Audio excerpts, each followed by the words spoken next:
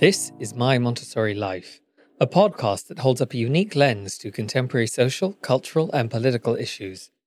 Maria Montessori aimed to reform humanity by building a better human being from the start, preparing young children for a life of profound self-determination, empathy, and wisdom, everything to which an advanced civilization should aspire.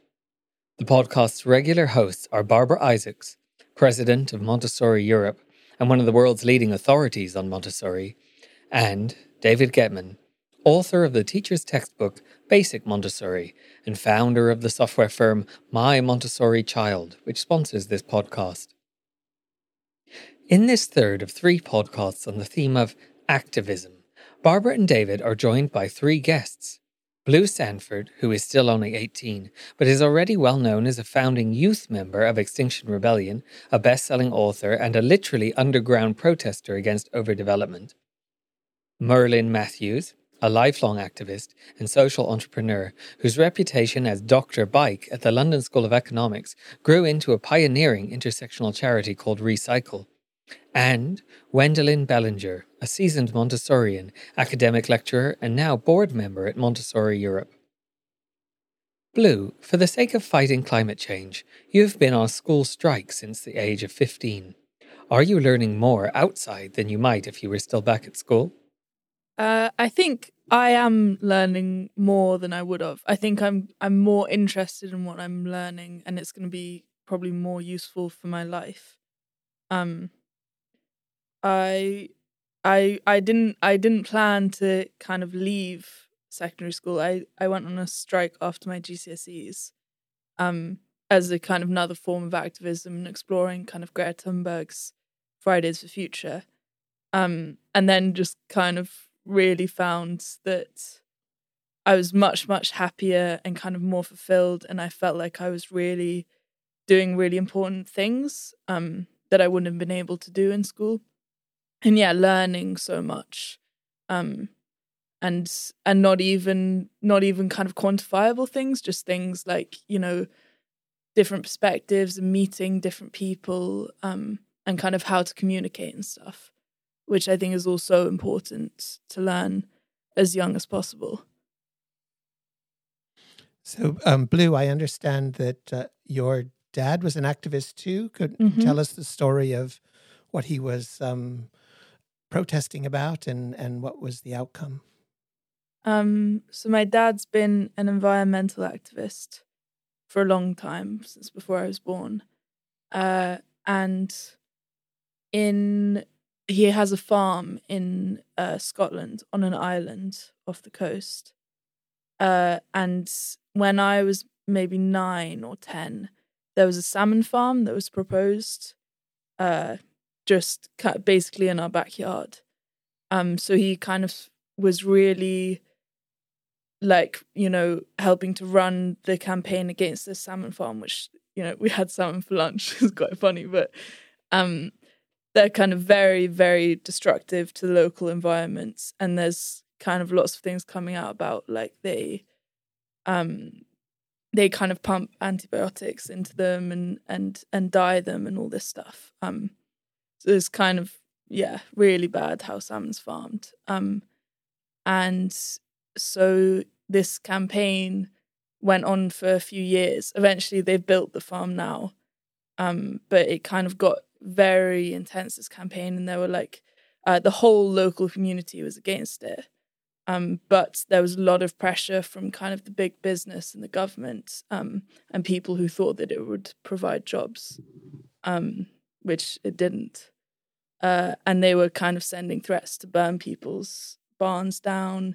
There were kind of a few scuffles on the ferry. My dad's friend would kind of be spat at every time she went to the shop. It's kind of really scary stuff. So that was kind of my first introduction to activism. And how did you feel about what he was doing? Was it important to you, or you weren't, being a child, you weren't really following it that closely?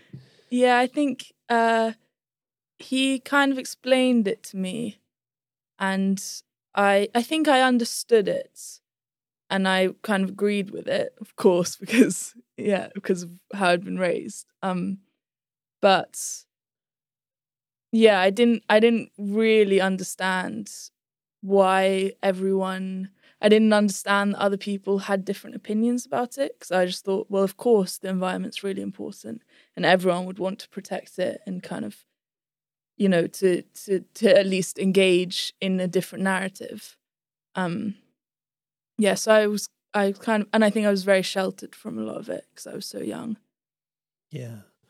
But your childhood in the Hebrides, which for everyone is an island to the west of Scotland, this island that he had the farm on, was without cars and electricity and hot water, if I understand. No hot water. How did you think now, looking back, that sort of upbringing prepared you for life as a London-based activist? I think it prepared me really well for, like, I really learnt that, you know, I don't really need any material objects to live. I can kind of make do with whatever I have. And that's really important lesson, is saying, like, I think a lot of people have learnt that on the Stop HS2 camps, that, you know, it's very difficult sometimes to live there, but you kind of come to an understanding of, like, okay, food, shelter, water, you know, those are the things that you need. And you can have a really wonderful, fulfilling life without anything else. Yeah. And did you feel that your childhood was fulfilling that way? Did you, I mean, you must have grown your own food and, you know, used the local environment to sustain yourself and all that. So I think I had such a wonderful childhood. Yeah. I think, like, a really core, like, belief of mine is that people should be free. And I was, like, so free. We were all just running around like wild things. Yeah. But do you sense that now you have a different attitude towards the natural environment because of your upbringing and where you grew up? And does that energize your activism in the environmental sphere? I think a lot of people, because of living in cities or whatever, just don't have access to the natural environment when they grow up. So there's a real, like, gap in a lot of people's, I don't know, like, kind of perspectives. People haven't ever been in wild places or had that connection to wild places, which I was so lucky to have. Yeah, so I think it's definitely informed a lot of my activism of, like, I can really imagine places, like, when I think about all this deforestation and places being destroyed, I think of my home and where I grew up, and my childhood. Yeah. So what was your education like? So you said that you there were schools on the mainland, but in the end you were sent to a London school. But did you have any degree of homeschooling? Did your parents try to do a certain amount at home? When my older sister was growing up, my parents kind of made all the decisions about where they were going to send us to school. And they wanted, I think that because the island Gometra is so isolated, there weren't any other kids. So I think my parents thought that we'd kind of be a bit isolated, and they wanted us to have relationships with other kids. And my mum lived in London at that time, so we kind of had to be, you know, around her. Yeah, so we went to school in London. So was that a shock to go from your free childhood to the world of London schooling? I don't really remember when we lived on Gometra the whole time, because we started school in London, primary school. I remember, like, we'd kind of all cry when it was time to leave Gometra, and, like, you know, hold on to the tractor, and we wouldn't get on the boat and stuff. Oh. So I was born in Hawaii, and I never wore shoes until I was 5. Yeah. And you know, I just lived on the beach, and we were in a very undeveloped part of the north side of Oahu, within view of Diamond Head, and we just, you know, lived a free life, like you say. I mean, there were houses and things, but it was mostly a seaside beach life.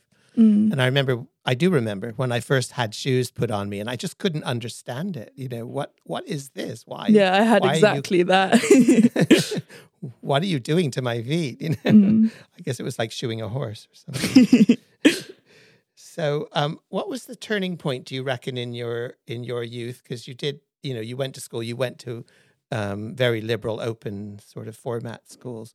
But what was some turning point that you knew that you were going to head towards activism as a vocation? I think it was when I was kind of 15 and I started getting involved in Extinction Rebellion. And before that, I kind of had this very clear mental understanding of the climate and ecological emergency. And I thought like, okay, yeah, this is the science. I've understood it. My dad's talked to me a lot about it. But I didn't have a real connection of like, this is happening in my lifetime. And people are dying right now because of all of these things. Until I started actually engaging with it in a kind of, more than just from my dad. Yeah. And so now if you had to use a word to describe yourself, what you do, it's like people say, what do you do? Would the word activist be right? So someone, the formal definition, someone who incites change to make the world a better place. Or do you see it as a vocation or a mission or a calling? I mean, most young people really struggle to find their calling. I think I really kind of dislike labels in kind of all parts of my life. So I kind of would never, I don't think I'd ever like say, this is my life. I'm an activist. I'm going to be an activist for my whole life, whatever.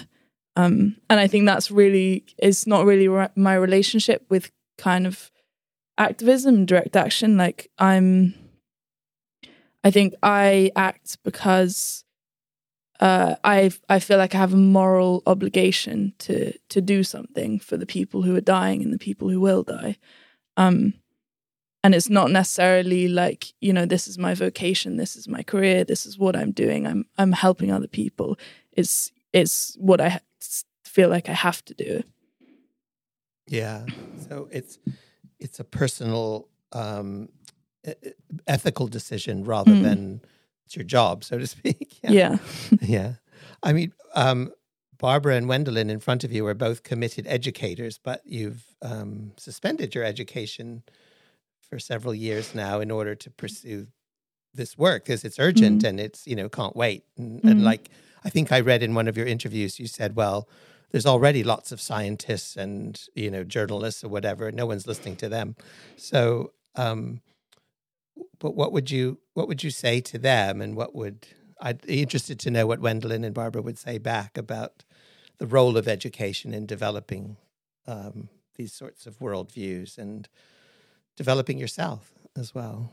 So what would you say to them about about education? I think that kind of the way that school is done in England, say, is it's one very clear path of education that's not necessarily like it's not holistic of like all of the different approaches that education can take. And I don't think I have suspended my education at all. I think, I'm learning so much. But I think that like the kind of, primary school, secondary school, university, whatever, that like way of education was really unhelpful for me, at least the way that it's done and the way that I experienced it. And I didn't, I would have learned a lot more, I think, being taught differently and, experiencing different things.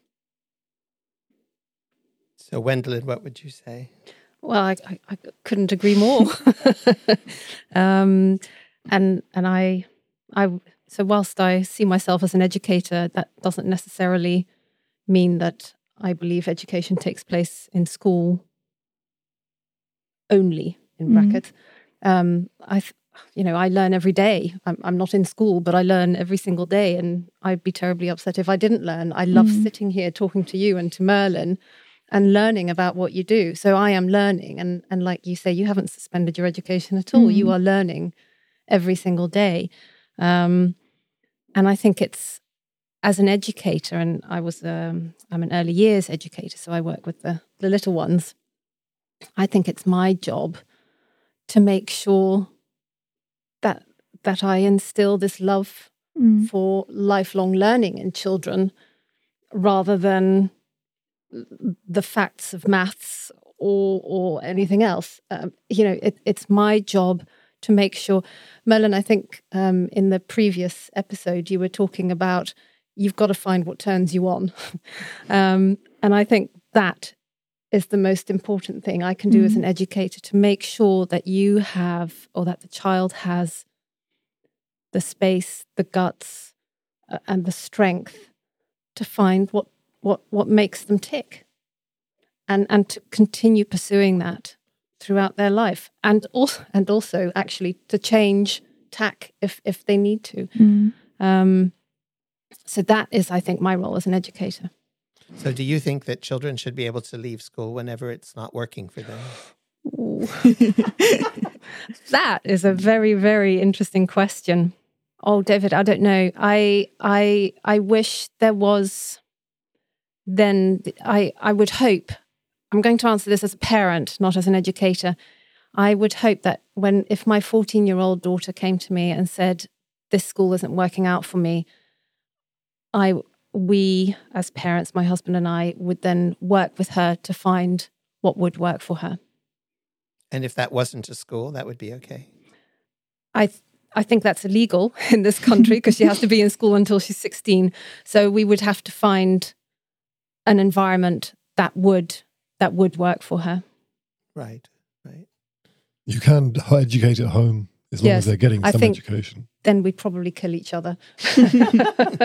I don't think parent teachers should teach their children. That would, well, certainly I shouldn't be in charge of teaching my child. I wouldn't want to do that to her. Barbara, what's your view on this? I think that education has become an institution which represents the power of the people who are running the world. And so education is always focused onto some kind of it's placed within context of a political agenda. And at the moment, education is very much in the service of the utilitarian, in the service of the people who will produce something, rather than in the service of the spirit of the human being. It very much leads us towards outcomes rather than looking at the process of learning. So I very much endorse everything that Wendelin has said. I think there is a big difference between education and learning. Learning takes place all the time. You learn from the moment you are born until the moment when you leave this world.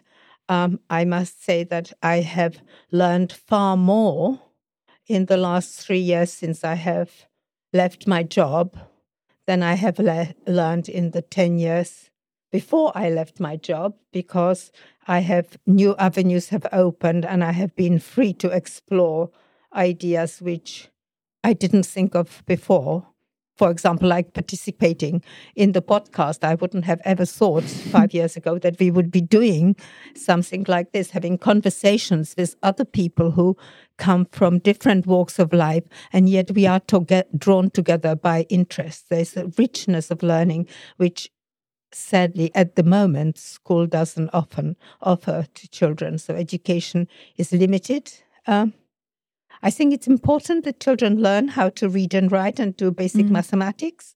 I think it is important that children are given time to be free to create in the way that they have naturally been gifted to create, because all children have got the capacity to be creative, but how they take that path will be different from each child. But of course, that kind of education would require very different kind of educators it would require a very different type of training of teachers, and it would also require every teacher goes through the process of examining why they want to be teachers.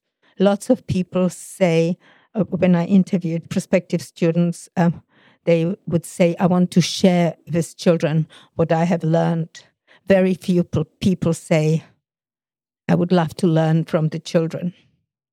And I think learning is a process between the two. It is learning from each other, learning together, learning collectively. There's lots of richness in that. So I don't think I have fully answered your question, but that's how I feel about it at the moment. No, that's very helpful. And Merlin, would you have forgone university? Didn't sound like the management theory was that helpful, and gone straight into working to help people, or do you in retrospect, was it helpful in some other way?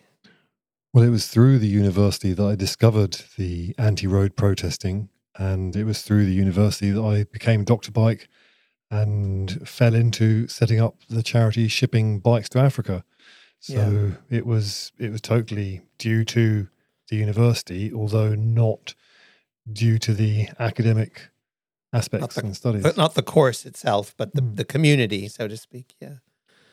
Yeah. I mean, schools and colleges and universities, they are communities, and they bring people together in a way that, is around ideas and around thought and debate. So I guess even maybe they should have them, schools and colleges and universities, with no courses. Maybe they should have libraries and discussions and podcasts and that sort of thing. The debating is interesting. I mentioned John Taylor Gatto, Gatto, before. He studied in America, where there are 5 schools that all of the presidents go to. And he was looking, okay, so what are they doing that's different? And he said that debating is one of them, which is free. And the idea of sort of getting your opinion across and sort of conversing and persuading. And horse riding, which is not free. Manners, which are free. Those are that I remember in particular. That's interesting. So, Blue, you wrote a book as a founder member of Extinction Rebellion Youth called Challenge Everything, which is actually a really good motto for activism generally, I think. Yeah, and I didn't come up with the title, the publishers did. Well, publishers do things like that, yeah, absolutely. Yeah. And I've seen it, and it's a great summary of the XR vision for anyone, not just for a young audience, I think. So, brilliant work. And but it talks about, I remember, these citizens' assemblies, for example, and, the way that brings people together for debating. Could you tell us a bit more about that? Well, Citizens' Assembly is a kind of democratic process of collecting, say, 100 people who are representative of the society that they're from, and bringing in experts to tell them about, this is about climate change, but it could be about anything.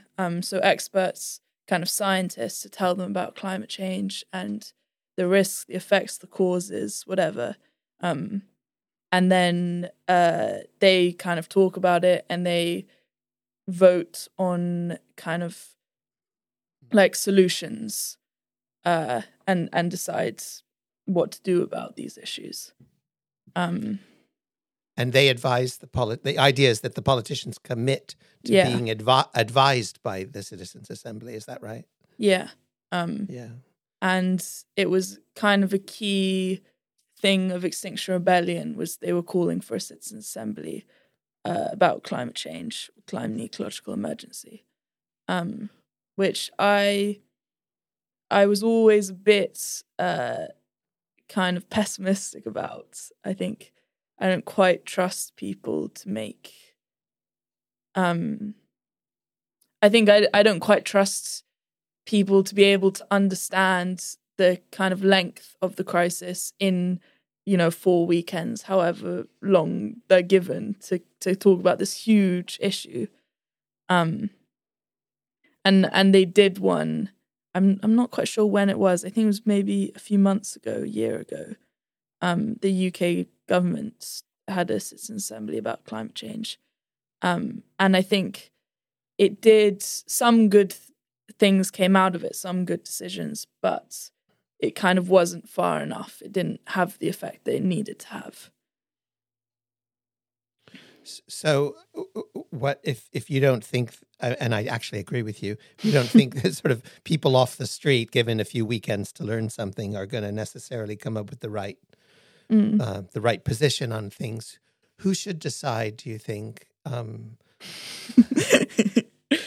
Big question. I mean, probably not the politicians, because they're so often self-interested. I mean, not entirely, but it's certainly high up on their list of priorities is to get reelected and do whatever that takes.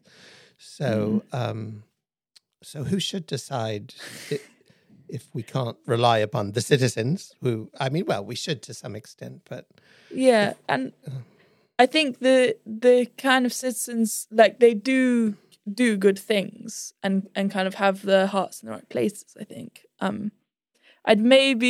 Also I know very little about politics and all the theories of democracy and stuff. So I'm no way an expert. But I think a citizen assembly could work if given more time and like more expert opinions, more perspectives. I don't know though. I'm not really. Yeah, no, I understand. Yeah. Merlin, are you familiar with that concept of the Citizens' Assembly? Yes, I come across it, and the theory of democracy is sensible. My understanding is that the current execution is scant little democracy. And do you want sort of the blue people sort of pushing you around, or do you want the red people pushing you around? Because we had New Labour in charge for a while, and there was not a lot of perceptible change. And getting to vote once every 4 years on a whole bundle of things. And the classic is that sort of the politicians, we'll do this, we'll do that, we'll do this, we'll do that. Mm-hmm. And then you look at it in like 2 years down the line and like cross, no. And it's sort of, how do you tell when a politician's lying, their lips move? And that's a pretty broad brush statement. And then revolving doors is a thing where both here and in other places, politicians are in power for a while, and then they get a job with big business, and then they get back into politics and back into big business, hence the revolving doors. And the lack of clarity on sort of conflicts of interest and vested interests, it's a big topic. It really is. Yeah. No, I think that's absolutely right. I think politics has always been that way, and the idea of a representative democracy is probably the best of all the ideas, I think. It's quite a good idea, but definitely you can't rely on what they promise. They're more interested in saying the right thing, than they are in seeing it through. I think part of the problem is just the short-termism, isn't it? That they know that problem, whatever that is, will not be, they'll not have to deal with that during their tenure. So, they're quite happy to let it slide, really. Well, this ties into education, because if you think of a child from sort of even just sort of the education from primary to sort of higher education, then the number of sort of political cycles that have gone on through that. And from a young age, I thought, well, the politicians should just say, okay, we're all going to live in this country in sort of 20, 30, 40 years, whatever. So let's sort of put aside our various bickerings and sort of just invest in education for the broader sense, for the benefit of the population.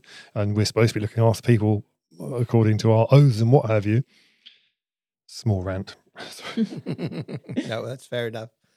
I mean, Blue, I learned that when you were 16, you were at a protest where you were arrested and processed by the police, fingerprinted and DNA'd, I think threatened to be strip searched and put alone in a cell, and experienced all the psychological pressures of having no control over what was happening to you, which is horrendous.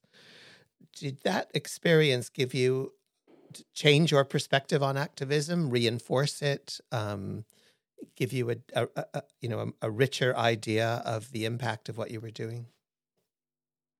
I think it made me. I think it maybe didn't change my opinion. It reinforced a lot of things for me, I think, because it was kind of my first. Sorry. I think I'd been very privileged before that in my life to have never come up against this kind of like the state or police or, all this brutality. And that was the first time that I'd really experienced that and the lack of freedom. Like freedom's always been so important to me. And to kind of not have any control in that situation was almost the worst thing. And like that, the police, that arrest was kind of, they were quite abusive, and like didn't give me water and turned off the like help bell, and it kept me illegally like for 26 hours. So that was all. I kind of felt really the injustice of like being not having any control, and they'd done all this awful stuff they shouldn't have been able to do. And I had kind of no way of getting back at them unless I wanted to sue them, which was like a whole kind of huge ordeal that I also didn't want to go through. And I was thinking of all the other people who were much more vulnerable than me in that situation. And I've kind of chosen, sorry. You actually turned 17 while you were in your cell. Yeah. I remember you kept saying, "What time is it?" And they kept saying, "How old are you?" And and it depended upon what time it was, didn't it? Because it was actually your birthday overnight and in the cell. Well, at least when you got out, you got some birthday cake. So yeah, I had a nice cake.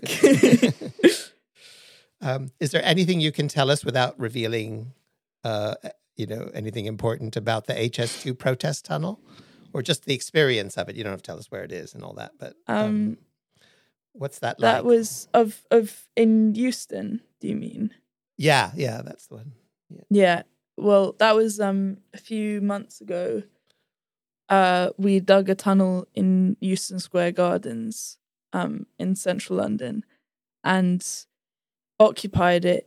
Basically, they wanted to knock down the whole gardens to build a temporary taxi rank so that they could build an HS2 like kind of platform and station underneath the taxi rank, and then they were gonna get rid of the temporary taxi rank and build a kind of block of flats that they could then sell for loads and loads of money. So it's like land grabs, all of it. And it's all the way down the HS2 line. They're doing the same thing. So we occupied the park and dug a tunnel. And then when they came to evict us, I think 9 of us got in the tunnel and occupied it. Wow. And I ended up being in it for a month. A month in the tunnel? Wow. Yeah. That's commitment. That's amazing. So people brought in your food and water and you slept in there and everything? We had stores of food and water. Right. Basically, when the bailiffs came in, they like blocked off the top of the tunnel and the whole park. So we had no contact or way of getting in and out. My friend's mum, who's like nothing to do with activism, said that she came to bring us some like soup and cookies or something because she was like, oh, they must be hungry or whatever. And she went up to the bailiffs. She's like, can I just bring it in? And they were like, no. That's funny. Would you like a cookie too? So in that context, who is your most important, I don't want to use a word of enemy, but sort of adversary? Who are you trying to persuade or change or overcome? Is it the police themselves, the politicians, industry, corporate world, all the millions of people who couldn't care less, or climate skeptics, kind of people on the other side of the argument? So where do you see if you had to queue them up and deal with them one at a time, who would you put first in the queue? I think I don't know. I think Let me think about this. I really believe in kind of people power and kind of individual responsibility. And even if we can't change anything, I think it's still important to try and to do whatever you can. So I kind of approach it all from the perspective of, I want to convince everyone around me and normal people, and then then we can change the system and convince all the people in power and the fossil fuel owners and whatever. So I'd say just normal people. Yeah, and I think that's a good answer. And who do you see as what do you see as the greatest victory so far in your activism? I know that that fracking, for example, which is one of the things you have been working against, has been suspended in the UK, if I understand it right. Yeah, we did. That was my first direct action, was at a fracking conference. Right. With a couple of other Extinction Rebellion youth people. And the Natasha Engel, I think her name is, the kind of czar of fracking. We spoke to her at that conference, and then kind of 2 weeks later or something, she resigned because of environmental activists. So we were all super chuffed. We were like, yep. You made her resign. Yeah. Obviously, there's kind of this huge fracking campaign before us, but we were like, we've done something. We've achieved something. I think, I'm sure it was an important factor in your thinking. I like to think so. Yeah, and the passion of people about the issue, probably was certainly a factor in that sort of decision. Particularly, like, we were all so young, and to be faced with, like, kids. Yes, yeah. It was very powerful.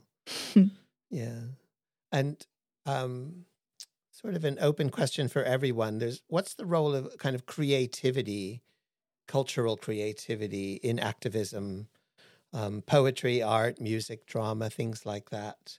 They're kind of two sides of the same coin. They're both a form of self-expression, aren't they? Where the creative world is self-expression of the conventional creative world, but then so is activism. It's your expressing your concern and your passion and your desire to help. So what do you think about? How have those things influenced you, or how have you participated in those kinds of things? Blue, you could start, and then maybe Merlin could comment as well. I think art's kind of the most important facet of activism to me, and it's really what I'm trying to move into. I think of, like, I think I've been doing kind of direct action for years now, and I feel like I want to be able to also do what I want to do, which is art and creating things and writing.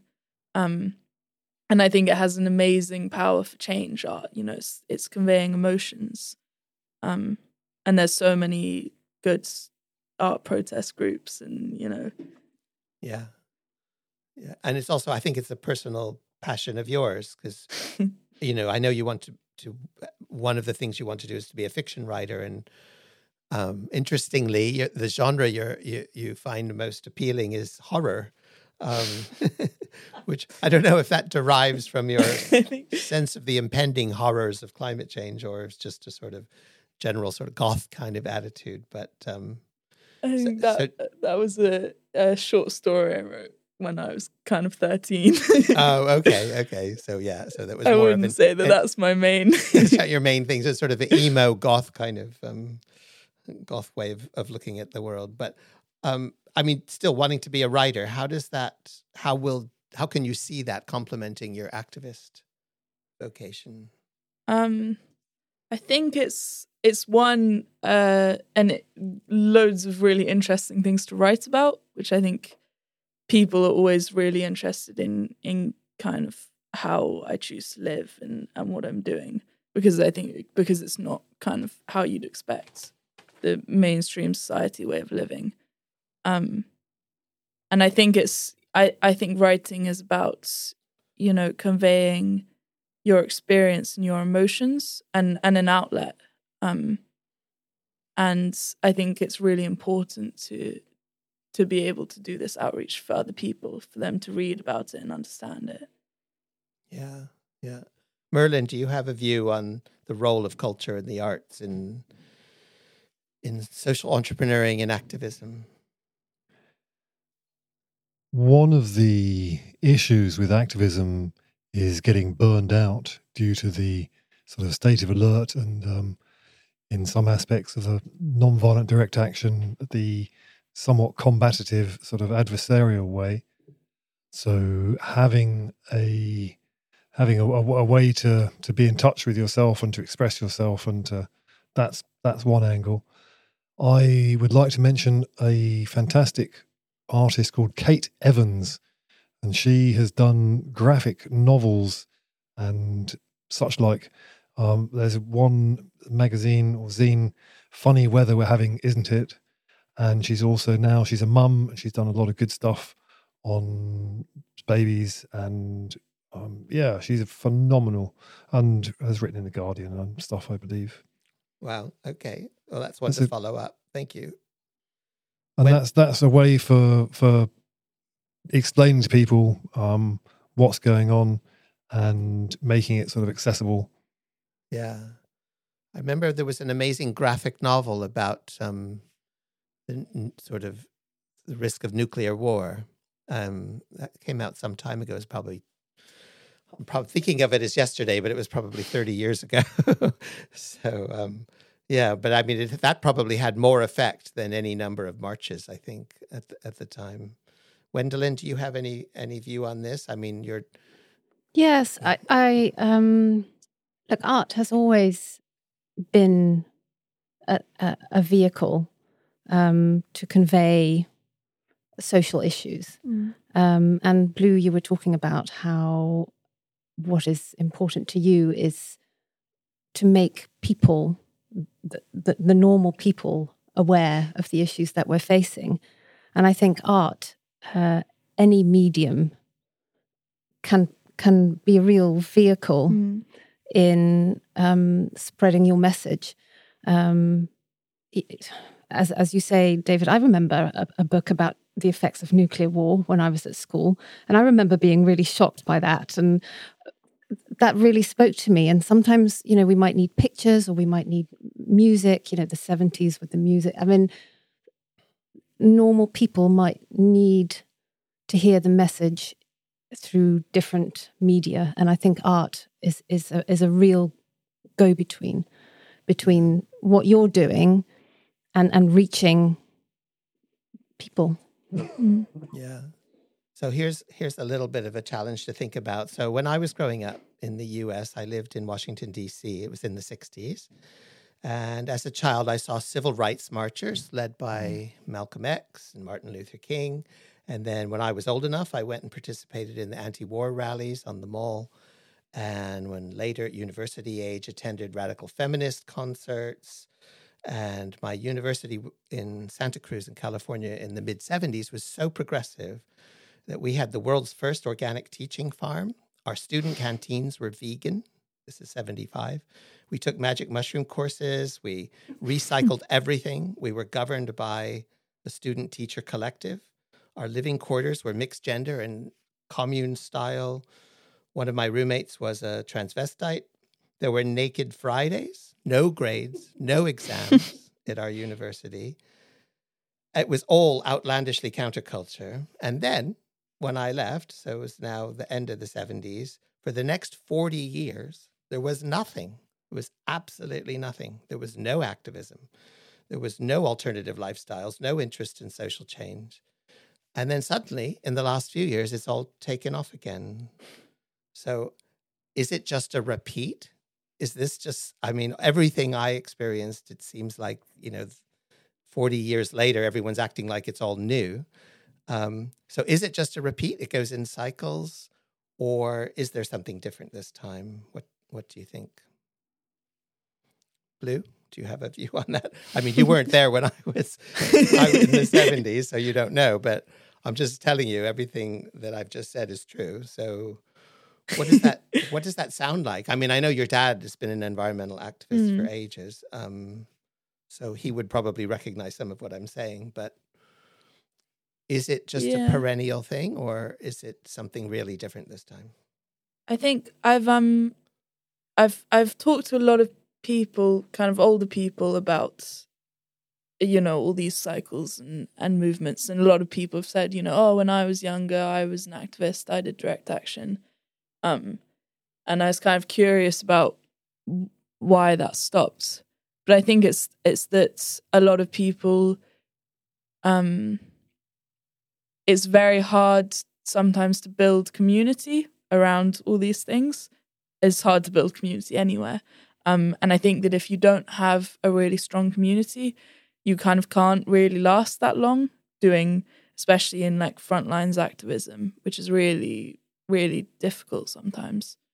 And I think it's just, you know, you get burnt out and you have to go, you have to stop and do something else. And I'm seeing it even a lot with people, you know, with my generation and activists that I know of. You know, the last 2 years have been really difficult with COVID and all the kind of campaigns and stuff going on. I think that maybe the kind of immediacy of climate change might kind of make it more lasting or impactful or whatever this time, because there's you know, with kind of feminism and civil rights, there wasn't that same kind of time pressure. But I don't know.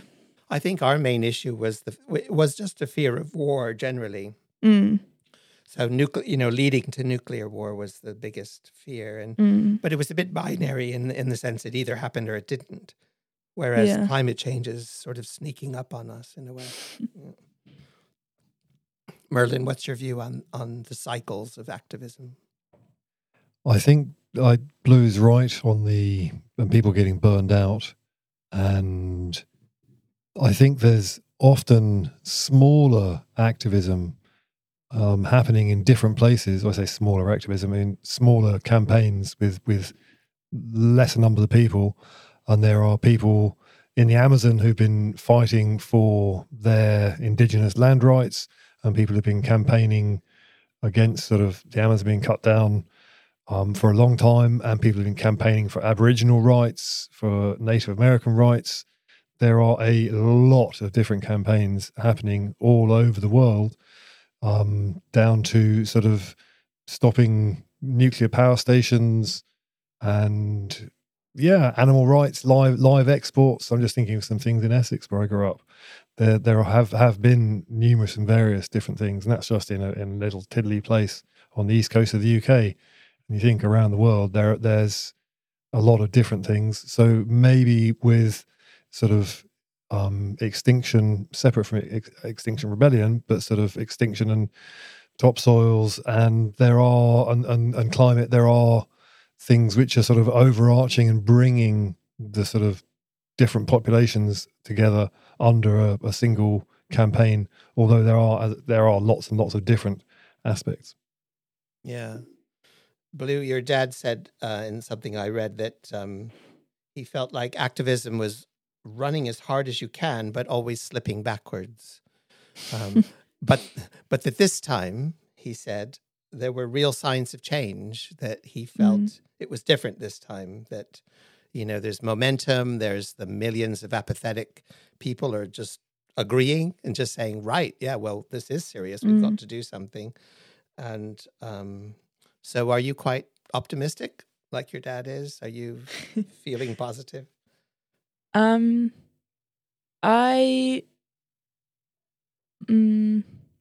think a lot of my kind of impetus is from kind of this depression that I had when I was first, you know, learning about all this stuff and really engaging with it, of kind of not knowing what to do and not feeling like I had any power, and thinking about, you know, what my life was going to be in kind of 2050 when I'm 40, and there'll be serious water shortages, and there'll be wars over water and food, and and I kind of couldn't really reconcile it with my life and right now. And learning about all these people in the Amazon and in South America, like all of these people dying. Why wasn't it being talked about? Why weren't people doing things? So I kind of feel like I feel quite scared of all those questions of are you hopeful? Do you think change is being made? Because I feel like I just need to, press forward and do whatever I can. And it almost doesn't come into it, whether it will change things. Yeah. You just have to keep going. But I also think there's kind of huge change has been made and is being made, and like the tide is shifting, definitely. Yeah. And my dad is very optimistic, and he's been doing a lot recently with kind of he has this group called Catalyzers, which is kind of part of Extinction Rebellion. And he's working very much with people in power, people in government, and really talking to them and getting such amazing results and such good engagement. Yeah. So there is optimism, but well, like you say, it's a case of not walking away, but finding new ways to keep the momentum going. And Barbara, how does this relate to the Montessori movement? Is there it's changed over now over a century? It's changed and evolved and sort of subsides and then comes back. So what's your view, Barbara, on where the Montessori activism, so to speak, fits into these cycles? I believe that the Montessori movement has looked towards solutions. Has looked towards integrating climate issues, integrating sustainability agenda within the work with young children by making them aware of their power, of their capacity to change the world. And I think that is really, really important, that the children who are in nursery schools today don't feel such sense of depression when they become teenagers as Blue has felt. I think it's really important to empower the children of today to believe that they have got the capacity of the human species to be creative, to find solutions to world problems. And it is our responsibility as educators to give them the tools to the knowledge and understanding of the world today so that change could happen tomorrow. Okay, that seems like a good place to stop for now. Thanks again to Barbara Isaacs and David Getman, and to our guests Wendelin Bellinger, Blue Sanford and Merlin Matthews. Goodbye for now, and keep listening.